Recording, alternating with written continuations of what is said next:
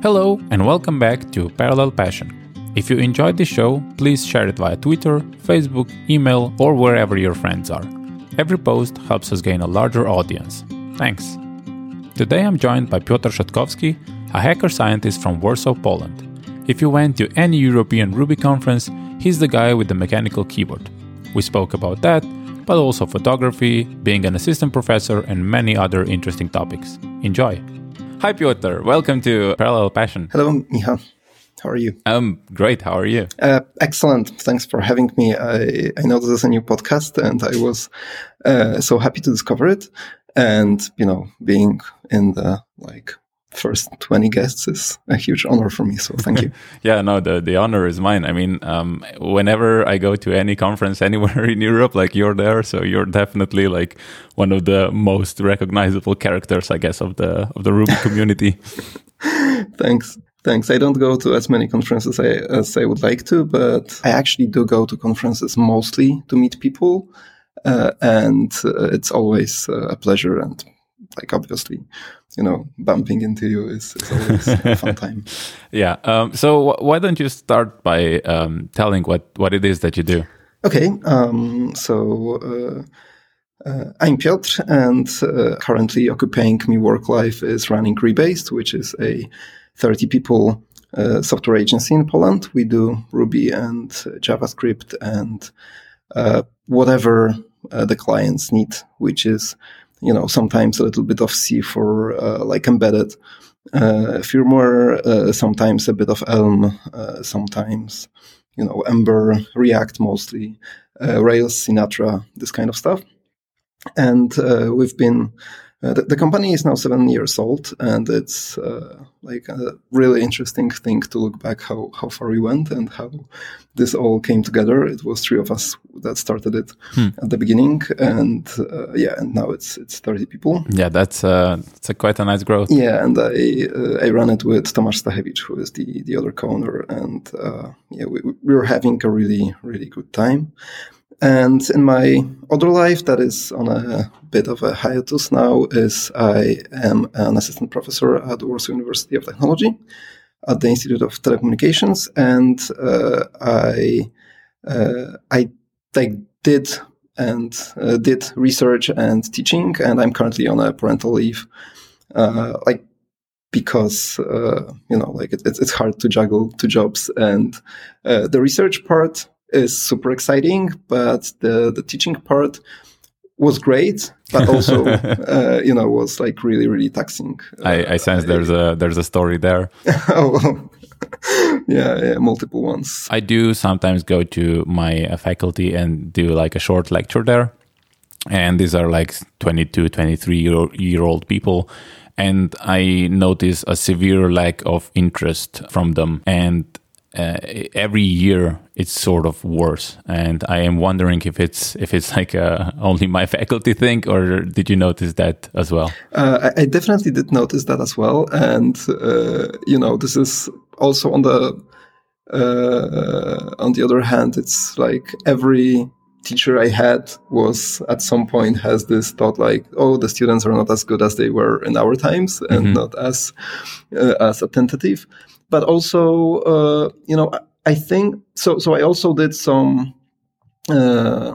courses at the university where I teach people from companies, for example, who are sent into additional courses that our university provides. And those people were most of them were much more attentive. They were so much more interested in actually getting the knowledge. So I think there is to some extent, there is this kind of default approach that I'm on a day studies. This is something I'm supposed to do, and I don't necessarily do it that voluntarily as I would think. And I remember this being 19-year-old student where I was grudgingly going to the university to classes that were compulsory and sitting through them just to eventually get my degree. Yeah. And also I think the mindset changes a lot, but there are always at least a few people who are actually interested, and they can ask a question that puts you in a in a hard position as well. So it's not always like everything is super easy, but in general. Also, it's a huge effort, at least for me, to make the topic interesting. Mm-hmm. But it also pays off. Like we had end of semester grading of the teachers, and it's always like super nice to have those comments saying that, oh, that was interesting, and it was worth waking up for 8 a.m. classes to show up. So I can imagine that feels good. Yeah, but there's always a lot of people who just grudgingly come because they feel they have to. But from my perspective, the thing is like it's much easier because I only come there for like a single class, about like an hour and a half, 2 hours. And I basically tell them how it is in reality, how like the things that I work. And I know that if positions were reversed, if I would be in like their shoes, I'd have so many questions about how it is to work remotely, how it is to have this kind of flexibility to work, which at least here is mostly still unexposed to most people. I guess not everyone knows you can work like this. And there is just lack of interest, lack of anything. They are there more like prisoners than as students that want to learn something. Definitely, but also keep in mind that you're interested in that topic because you're teaching it, and you're teaching it because you're interested in that topic. Yeah, for them, it's one of 20 classes, and it's sometimes it was for me really hard to kind of internalize that for quite a lot of students, I'm just another 2-hour block to pass through that are totally non-interested. And at the same time, there's this kernel of super interested people who actually come to this class in particular. So I agree that it's frustrating to teach something that you find really interesting to people who seem to be all over the spectrum. But also, I think I eventually internalize it. And, I've been doing this for 13 years, so it's probably easier. That's the thing. I've been going back ever since I finished my master's. So that's 7 years, I think. I don't know, something like that. Mm-hmm. Where I basically present my master thesis, which was e-learning and all interactive learning and stuff like that. And I don't know. Yeah, maybe you're right. Maybe it's just because I am interested personally, and I expect at least someone to be interested. But sometimes you have a class where just zero interest, just watching blank stares. Yeah, but to a large extent, it's the same with talks. The things we talk at conferences about are obviously super interesting to us, and fortunately, I'm way too stressed to observe the audience. But when I'm not as stressed and I see people, down in their laptops, I do think that it's better for them to actually do what they want to do. But it has this little sting of, maybe I should have made this more interesting. Yep. But at least at conferences, people go there because they're interested, hopefully. Yeah. That's a huge faculty, difference. Sometimes it feels like, oh, I've been forced to do this, and here I am. Yeah. Speaking of conferences, were you a speaker before you were a professor, or how did you get into public speaking? So this is a very funny story. When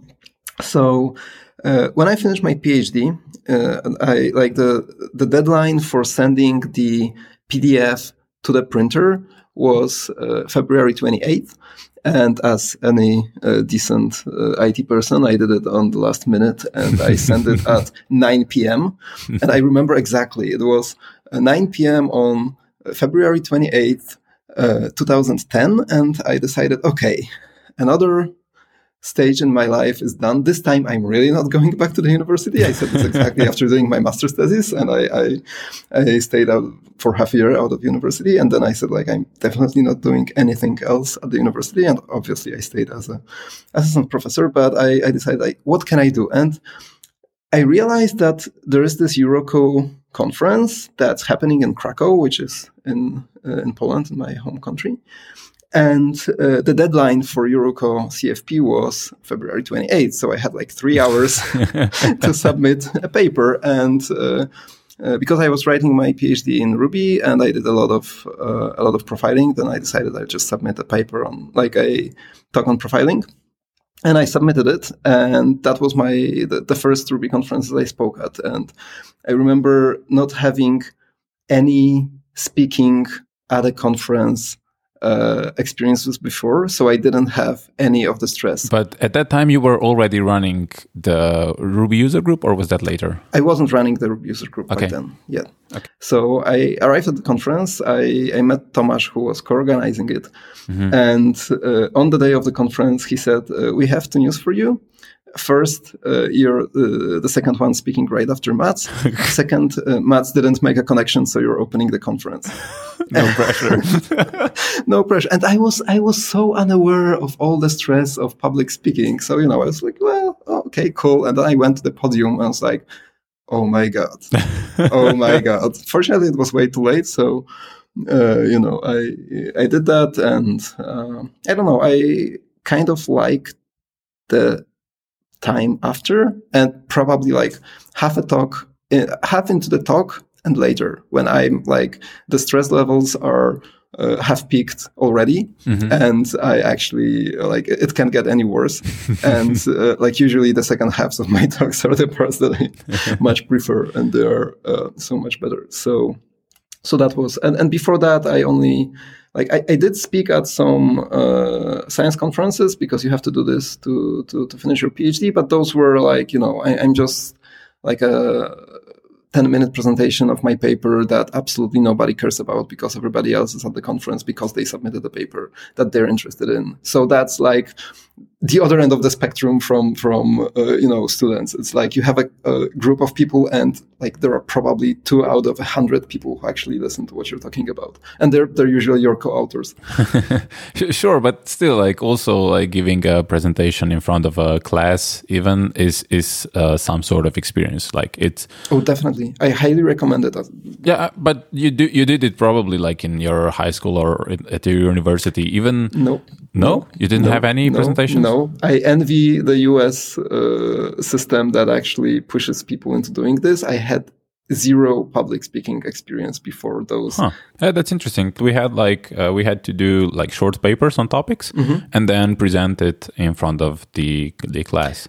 I had this maybe twice. Yeah, that was like half of my master's classes were basically like that. Yeah, like we had this at the last semester of PhD studies. We had the seminars where we had to present, but it was, in front of 12 people who are there just because they have to, and they eventually get their turn of presenting their PhD. So it wasn't something like I need to be super engaging because nobody cares. Mm-hmm. So did you get into organizing the Ruby user group after that Ruko experience? I started showing up.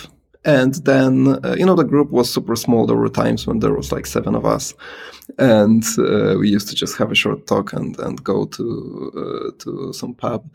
And eventually, organically, at that point, I just decided, we need to figure out better venues, and we need to figure out better places. And I was also organizing other meetups at the same time in the NGO IT kind of sphere, where I was organizing some things modeled after Net Tuesdays, which are once a month Tuesday meetings where the tech and NGO worlds collide, and people from the NGO get to learn what the IT solutions are that could help them, and people mm-hmm. from IT who want to help, social causes and nonprofit organizations can find organizations that are in dire need of help. So I was running this on a monthly basis, and that experience also really helped. And how did you get into that? Like, why were you interested in NGOs in general, or?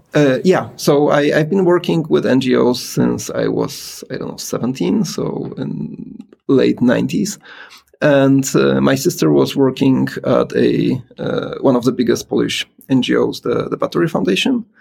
And I did first some, typical gigs of, gluing envelopes. And then I got moved into helping with some technical systems. And then mm-hmm. eventually my first paid paid development staff was basically writing a CMS for foundations and NGOs and mostly cultural publications, because there was a huge program of sponsoring cultural publications for libraries. So the Battery Foundation would pay 50% of the annual subscription, and then the library would only have to pay the other 50%. And we had a catalog of, I think, 450-ish cultural publications, and we wanted also as many of them as possible to publish online. And I wrote a CMS for that in 1998. Oh, that's a while. Yeah, and then I worked for I think 6 or 7 years writing a CRM service for NGOs and foundations. It's called CVCRM. It's a plugin for Drupal and Joomla, and it lets you to. Yeah, good times. But it was super fine. We had 2 people in San Francisco who were running the organization, 2 people in Warsaw, 9 to 12 people in Mumbai in India, and I did a lot of travel, and it was like super, super fun. But 1998, I probably was making websites in Notepad back then. Like, what was the CMS written in? PHP. Oh, PHP and Postgres. It was like, nice.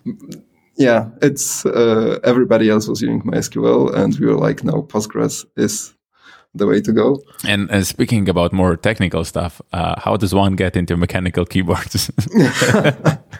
For one of the Eurocamps, I think it was Eurocamp 2012. Again, the deadline for the CFP was looming, and I was having a really, really good evening, and got a little bit tipsy and decided, well, I already submitted like 3 other talks, but let's submit a talk on mechanical keyboards, which were the new topic for me back then. And this is the one that got accepted. So there is surprisingly many people who know me as the mechanical keyboard person, which is super funny because it's been only 2 conferences I gave this talk at. Well, but it's not far from the truth. You're the guy who brings the keyboard with you to any conference, which I completely understand. Like, don't get me wrong. That's true. Yeah. So mechanical keyboards are those like external keyboards, external to your laptop, which I assume most people would use nowadays. And they have this notion of having a very strong tactile. Yeah, I can demonstrate.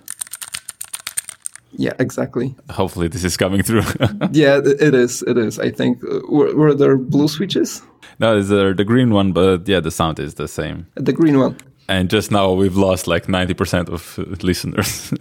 Yeah, so I will try to kind of roll them back in.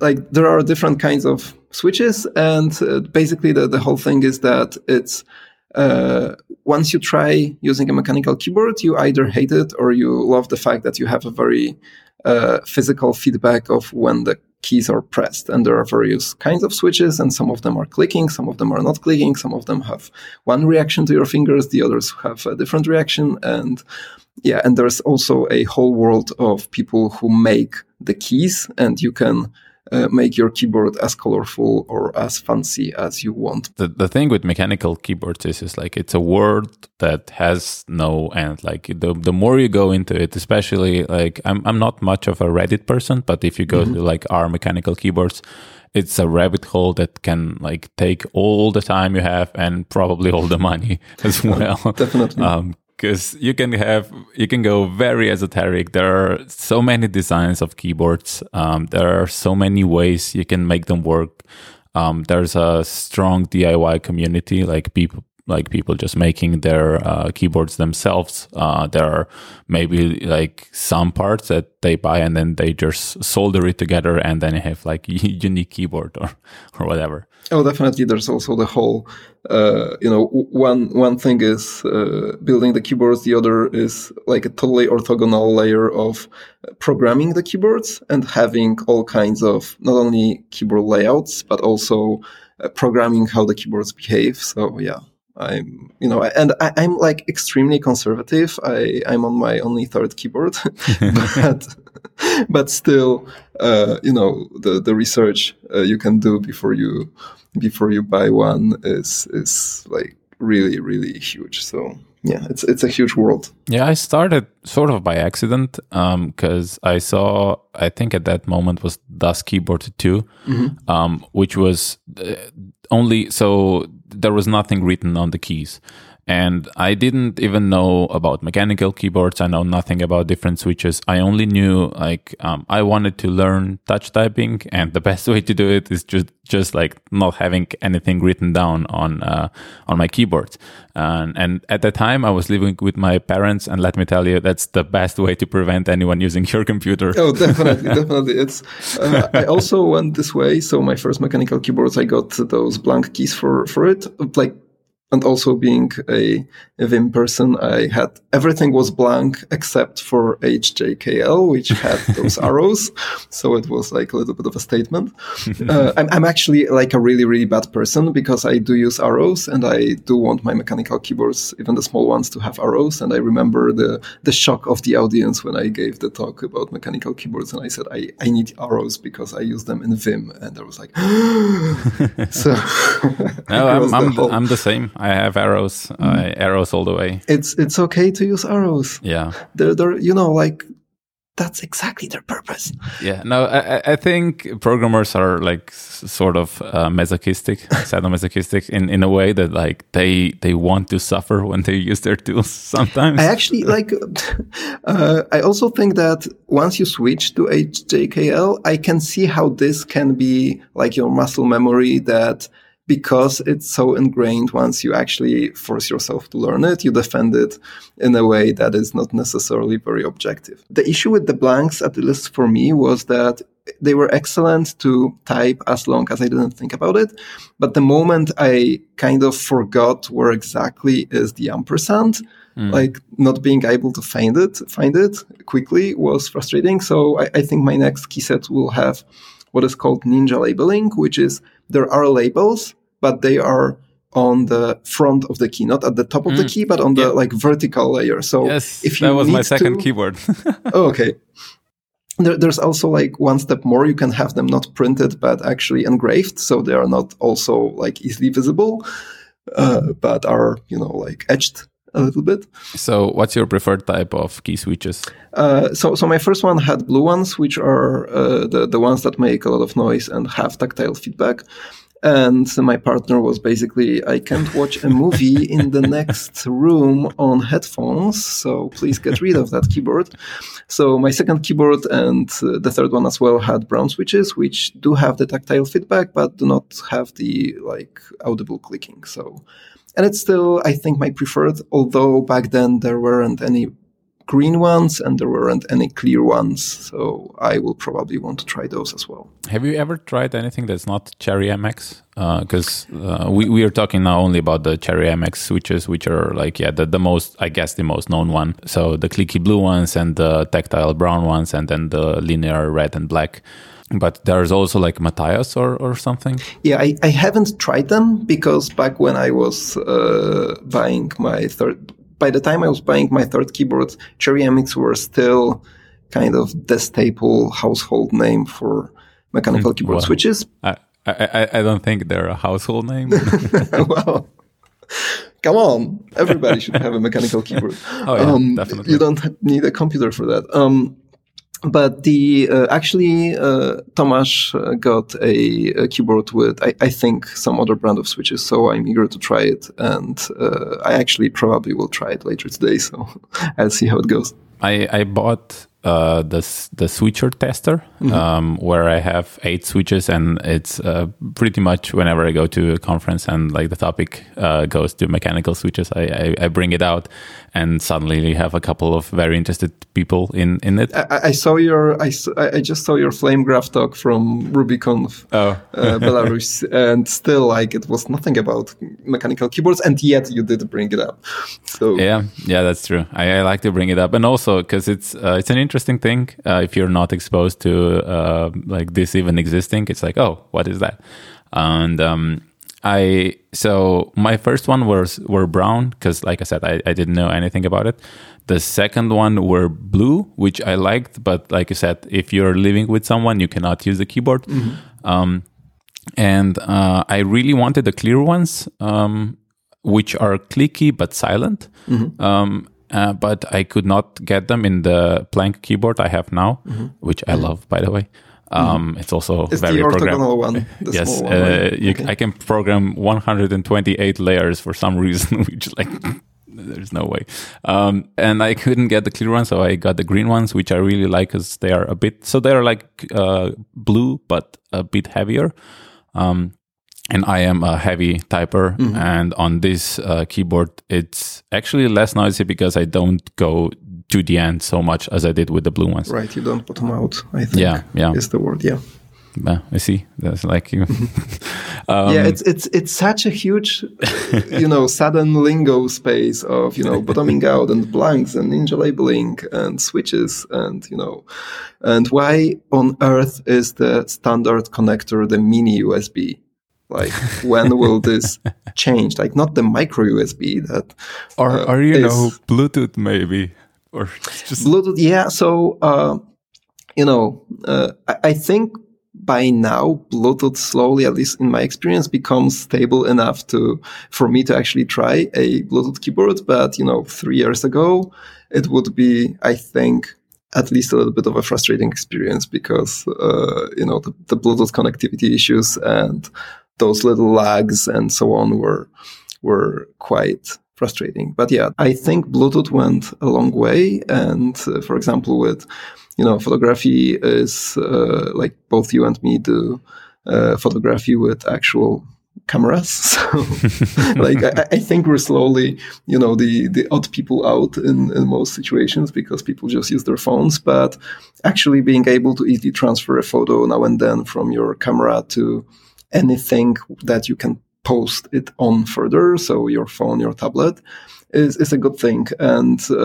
it's, for example, my camera is only doing Wi-Fi, where it actually creates a private hotspot and pairs with the phone over Wi-Fi. I know, and you have to use some stupid app because like only it works with that app. It's like frustrating. So I'm so happy that all the new models of this camera have actually went Bluetooth, and I can't wait for actually having a good reason to upgrade because I am actually try to keep my gas, which is gear acquisition syndrome, at bay, and I only buy new gear when I have like a really good reason. Like I spend at least 24 hours, thinking that I would like to buy this. So, but yeah, joking aside, I actually got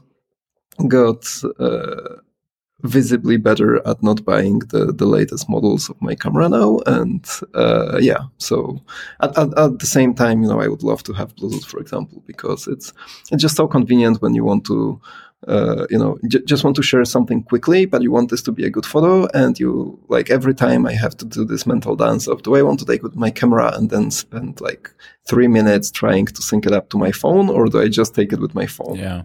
It's the expression, the best camera is the one that's always with you. Yeah. And with the phones getting so good at it, it's like you said, it's getting more and more weird to actually have like a actual camera, like you said. Yeah. And I, even though I much prefer taking photos with a camera, because I actually absolutely love, it's like with the mechanical keyboards, I absolutely love the process of making photos. And, I also, this is one of the reasons also why I use the Fujifilm cameras, because they have this, they might have this odium of being, those hipster cameras that try to look old fashioned. But actually what I love about them is that you have knobs for everything that matters. So you do have an aperture ring that clicks. You have a ring, like you have a knob for times. You have a knob for ISOs. And it's such a pleasure. I used to be a Nikon shooter, and I loved, and I still have a DSLR. But having this tactile interface, it's a kind of like mechanical keyboards, and it's also a kind of like my car. I'm driving now a Mazda 3, and it's so refreshing to have a car that somebody actually spend a lot of time making the user interface so good. Like all of the knobs are very distinguished, so I can operate them without looking. They have nice clicking tactile feedback. They are like the opposite of Tesla, which is, tablet interface that you have to look at, and you have like glass that you knock on, and both Mazda 3 and my Fujifilm camera, they have this, very kind of nice to operate interfaces. Yeah, that's the common theme. Like, even if you look at the way phones now work, tablets, even some laptops now, everything is touchscreen, and there's almost no feedback from from any phone. There is like stuff the iPhone does.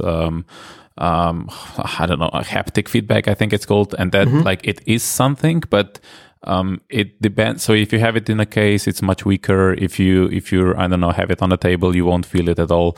And there's a lot of this tactile thing that is getting lost in this glass world. And I absolutely adore Tesla, and I want a Tesla 3 really badly. I don't know if I could use that thing. It's like the user experience is very weird because you don't have anything. It's just like one touchscreen in the middle of the car, and that's just weird. That's not how it's supposed to be. Yeah. So one of the I'm not sure whether iPhones still have them because I never have an iPhone. But one of the things I really envy is the physical switch for muting. Yeah. There used to be one, at least. It is. I think it's not going away ever, because that's one of the best thing they figured out. That's like a perfect example. You don't even have to take your phone out of your pocket to check whether it's muted. Like, I have to look at I have to take my phone into my hand, activate it to see whether it's muted. It's a weird thing, but like, since you brought it up, I'm going to mention it. The iPhone, the first iPhone, was introduced on my birthday, and of course I was like really into it. And the thing is, that mute switch was the biggest. So yeah, sure, like, the keyboard was hard to do on the touchscreen. That was like, everything was like groundbreaking. But that mute switch was like, when I see it was like, how come no one else ever did this? It's so obvious. It's so obvious. We all used it. Like, every time I went to school, I had Nokia 5110, I think, at that point, whatever. It's like I had to hold the C key, and then like the menu will pop up, and I would have to like find the mute, and then okay. And when I was leaving school, exactly the same thing. And it took like a minute to do it. And like, that mute switch is so intuitive. It's so, how come no one else thought of this? Like, that's just crazy to me. Yeah. I just recalled, this is, so I got my first mobile phone, I think exactly 20 years ago for my 19th birthday, I think, or the year before, but it was a Bosch phone that didn't have a clock. Can you imagine a mobile phone without a clock? Like, it's like other than people who actually like wearing watches, like, nobody has watches anymore. Like, they have their mobile phone. And I remember, getting this Bosch phone, and then I think like half a year later, everybody had mobile phones and they all had clocks. And I was like, why doesn't mine have it? Because like, you even have this time on the network traffic. Like, you don't even have to, And there was no app for that. Yeah. Oh, well, definitely. Yeah. But the phone, it was like a week-long battery time. So, did you ever have a Leica camera? Because they are also like very much the hipster camera, and they pay a lot of attention to how everything feels and works. Yeah. So I never had a Leica camera. And I would probably, if ever, I would probably want to not necessarily have the newest and greatest, because they feel like, like you pay a huge premium for like definitely good tool, but not necessarily, so much better. Oh yeah. But also it's a little bit as with the arrows on my mechanical keyboards. Like, I actually don't mind having autofocus on my cameras, and like, as we're notorious for, just not having autofocus by design, right? All of the glasses were manual focus, and manual focus is awesome. Like, manual focus with the current assists, where you can, if you have live view or in mirrorless cameras, but by default you can have all kinds of way of the camera telling you where the stuff is focused, and it's awesome. But also, I have a 3.5-year-old kid, and photographing her when she moves around without really good continuous autofocus would be really frustrating. Yeah. And, but I also like what I actually would probably use that I don't think anybody else does is there's a Leica Type M cameras, which are monochrome by default. So they have only monochrome sensors, and they have obviously so many more points that because like they don't have to have the matrix of color like green, red, and blue points, pixels. And I think that would be a nice camera to do. But also like Leica is, it's like really, really good on kind of pushing the boundaries, how far your hipster / kind of,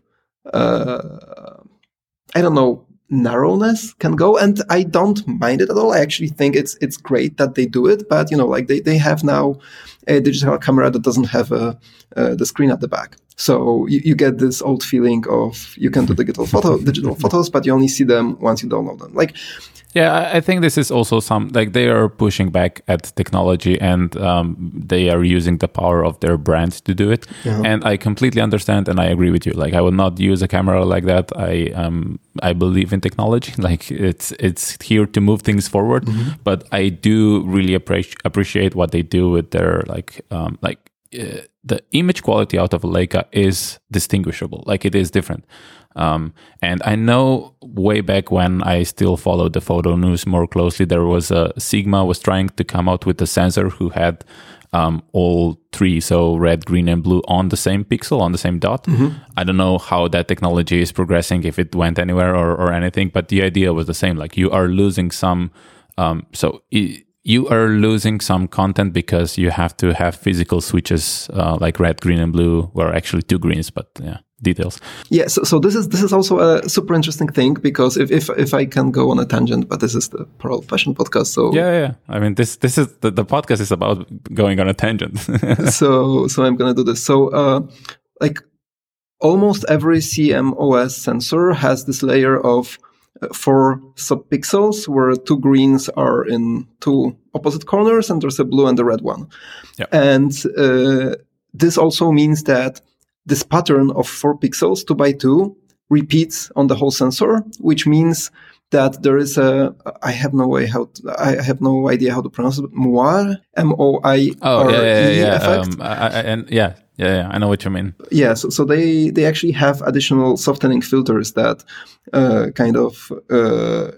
make the image less sharp, just because to combat this. And what Fuji did, their pixels are not 2 by 2, they are 3 by 3, and they have 5 green pixels in the shape of X, so all corners and the middle ones are green, and then the blue ones are on left and right, and the red ones are on the top and the bottom. If you think about a tic-tac-toe board, right? You have 3 by 3, and then the next group of 3 by 3 pixels below and to the side of this group has red and blue replaced. So reds are on the left and right, and blues are at the top and bottom, which means the pattern that repeats is not 2 by 2, but actually 6 by 6, because there are like 4. If you put 4 of those 3 by 3 next to each other, that's the first pattern that actually repeats, because they got away with the anti-aliasing filter, and the images, at least for me, are like the raw images are visibly sharper out of Fujifilm cameras. So interesting. In the meantime, I found the sensor. So it's called Foveon X3 sensor. It was developed by a company called Foveon, and was then bought by Sigma.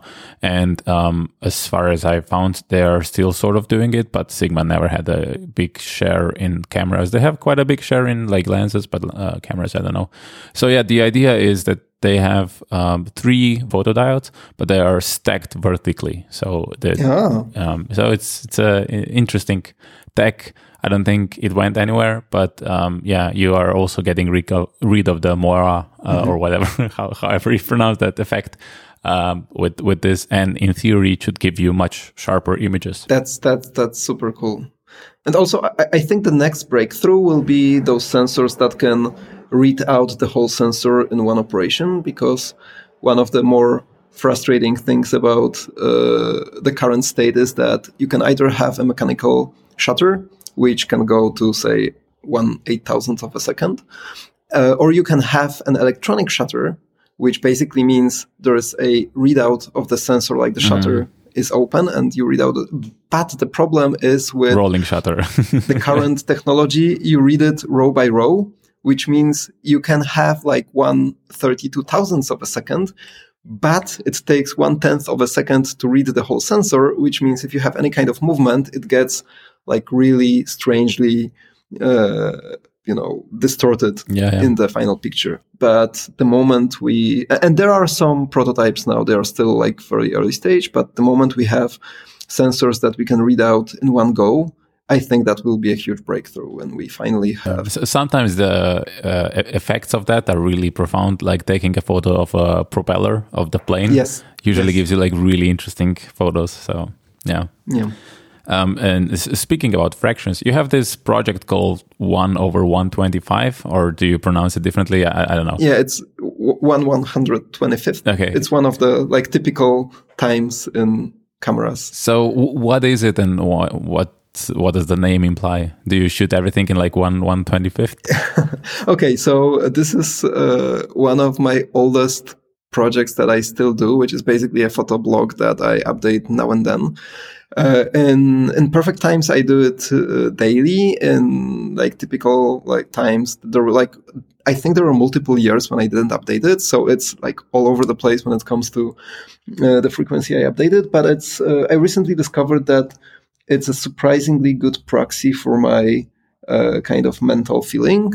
Like this kind of very tiny creativity is something that I really need in my life. And, the months when I do update it daily or every other day are basically an outcome of time when my, I feel so much better mentally. And when I have a lull of, months on end that I don't update it are usually the worst months in my life. But, but the project is, so 1/125th is one of the typical shutter times. And, I named it, this way, first because that's, that was way back when I was still photographing film cameras, and I think I just switched from a Zenith to a Pentax camera. And the actual main reason was that I wanted to have this clever trick of putting this as a part of the URL. So, you have slashes in URLs, and 1/125 was basically sounded like a, back then I used a different domain, but it's now justel.net/1/125. But also on a little bit more tongue-in-cheek, I realized at some point this is about the ratio of the photos that are decent to keep. Of like probably every 100th photo is good enough for me to just not delete it outright. I don't believe they are any good. Like if I compare what I shoot with people that I follow, I don't feel like my photos are any good. But also the process of editing them is such a it takes 30 seconds or maybe a minute if I want to do some kind of more complicated edits. But it's such a nice, tiny, creative process that just, if I had a really dull day or I'm like extremely tired and I can't do any mental processing, like just program for fun or even play a strategic game, then editing a photo is a perfect pastime. So this is another reason why I do it. And also, having a kid is actually what made me switch the cameras, because when she was half a year old, and I was hiding behind my DSLR, she would basically start to be very nervous. Where did that go? So switching to a mirrorless camera, which is tiny, and also I never thought I will use the back screen for composing a photo, and I still have a very hard requirement of having a viewfinder that I can immerse myself into and look through.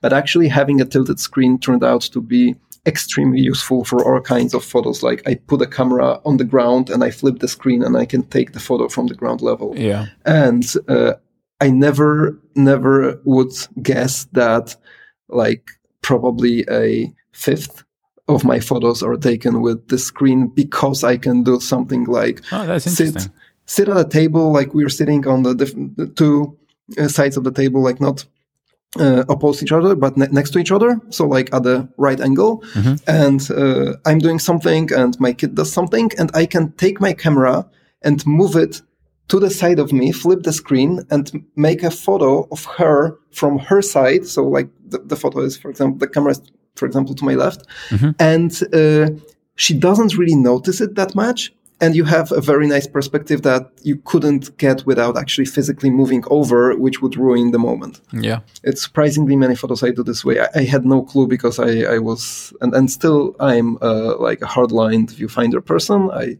need a viewfinder on my camera to. I absolutely understand.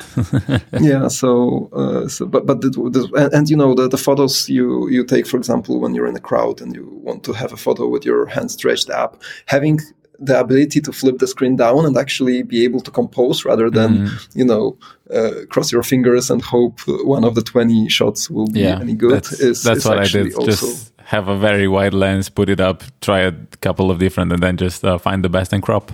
Yeah. Well, you make do. Why don't you use Instagram to showcase your photos? So I never kind of got into Instagram. I don't really care about showcasing my photos. I mean, you post them on Twitter. I automatically post them. My website, I'm rewriting it in Jekyll now, but it's in Middleman, which is another static website. And I just have a rake task that pushes this to GitHub, which hosts its own GitHub pages. It's then proxied through Cloudflare. And then I just have a small rake task that basically checks whether the photo actually got all the way to Cloudflare and then sends a tweet with that photo. But so that's a good question. Like, why do I post them to Twitter but I don't use Instagram? So I think I would spend a lot of time on Instagram, because I'm a sucker for watching other people's photos that I like. Yeah. Yep. And that's one thing. And the other, I actually almost did create an Instagram account, but that was exactly when Instagram was bought by Facebook, and I decided that I'm not huge a fan of Facebook. So giving them all of my photos just for fun and for the likes, and also like I like my photos cropped the way I crop them. And Instagram back then was like square only, and even now it's like there's a whole photography podcasts that say like how to add borders to your photos so that when they are square on Instagram, they actually have the ratios you want them. So, and I don't question this choice of Instagram. I think it's an interesting choice. I think it's an interesting aesthetic. I actually do crop my photos to a square now and then. It's a limit of the medium. I think I like to have a little bit of more of control. And, I saw so many social networks that, nobody uses MySpace anymore, right? but I do have a need of self-hosting this anyway. Yeah, no, I completely understand. But you could still like cross-post, right? Yeah. I could, and that would be the only way, right? I could automatically post to Instagram just as I do with Twitter. But it's just like I don't necessarily want the Instagram app on my phone for like Facebook reasons.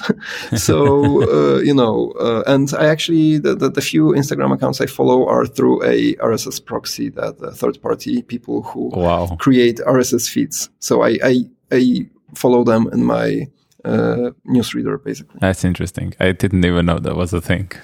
Well, yeah, like the moment Google pulled the plug on Google Reader, the RSS died.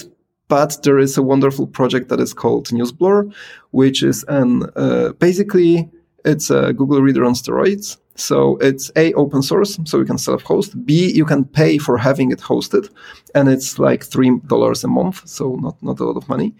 And the absolutely adorable thing for me is A, it's open source, so I feel like good about using it, and I can actually self-host if I want, and actually can support it. I think it's in Python. And but the huge thing, there is a lot of added value if you actually get the hosted version, because it lets you grade the stuff that you're reading, and then it can filter. It can do like good suggestions of what kind of news items from the news feeds you might be interested in. I never used it because I'm a completionist, and if I follow someone, I want to read everything they read, and I want to watch all of their follows. But like objectively, this is a really interesting feature because it's like 100% open source. It's not like a hosted only feature that you have to pay for, but it works best when your Newsblur instance is used by multiple people, because it learns about the topicality of the stuff you read by what the other people do with that. So there's this wonderful model of 100% open source, but it's actually beneficial for you to have this hosted with other people, because then the algorithm gets to learn so much better. Mm. Oh, that's interesting. As we are approaching the end of the podcast, I have the usual question, as you know now. What would be like 3 books or like articles or whatever that you would recommend to someone? Okay, so I was agonizing over it ever since you invited me like last week. So it was a week of like, I can never come up with 3. And now I have 5. So, but they're all like really short. So one is a talk by Greg Young called The Art of Destroying Software. And I saw it a very long time ago, and it's from 4 years ago. And then I rewatched it like usually once a year, and it can feel like a lot of a tongue-in-cheek talk about how you should write your systems in a way that are rewritable. But the more I rewatch it, the more I actually agree with it. If you take the right approach, which is basically if you compose your systems from small pieces that very clearly interface with other pieces, and this can be small classes, this can be small microservices, this can be whatever, good command line interfaces that communicate over Unix pipes or standard in and standard out, whatever. Like if you do this, then actually rewriting those small pieces is a viable approach. And I actually started doing this, and again, it's actually worked. Like if you have small pieces, then quite often it's a viable approach to just rewrite the small piece, and it's actually a faster approach than adjusting it for the need at hand. So I highly recommend that talk.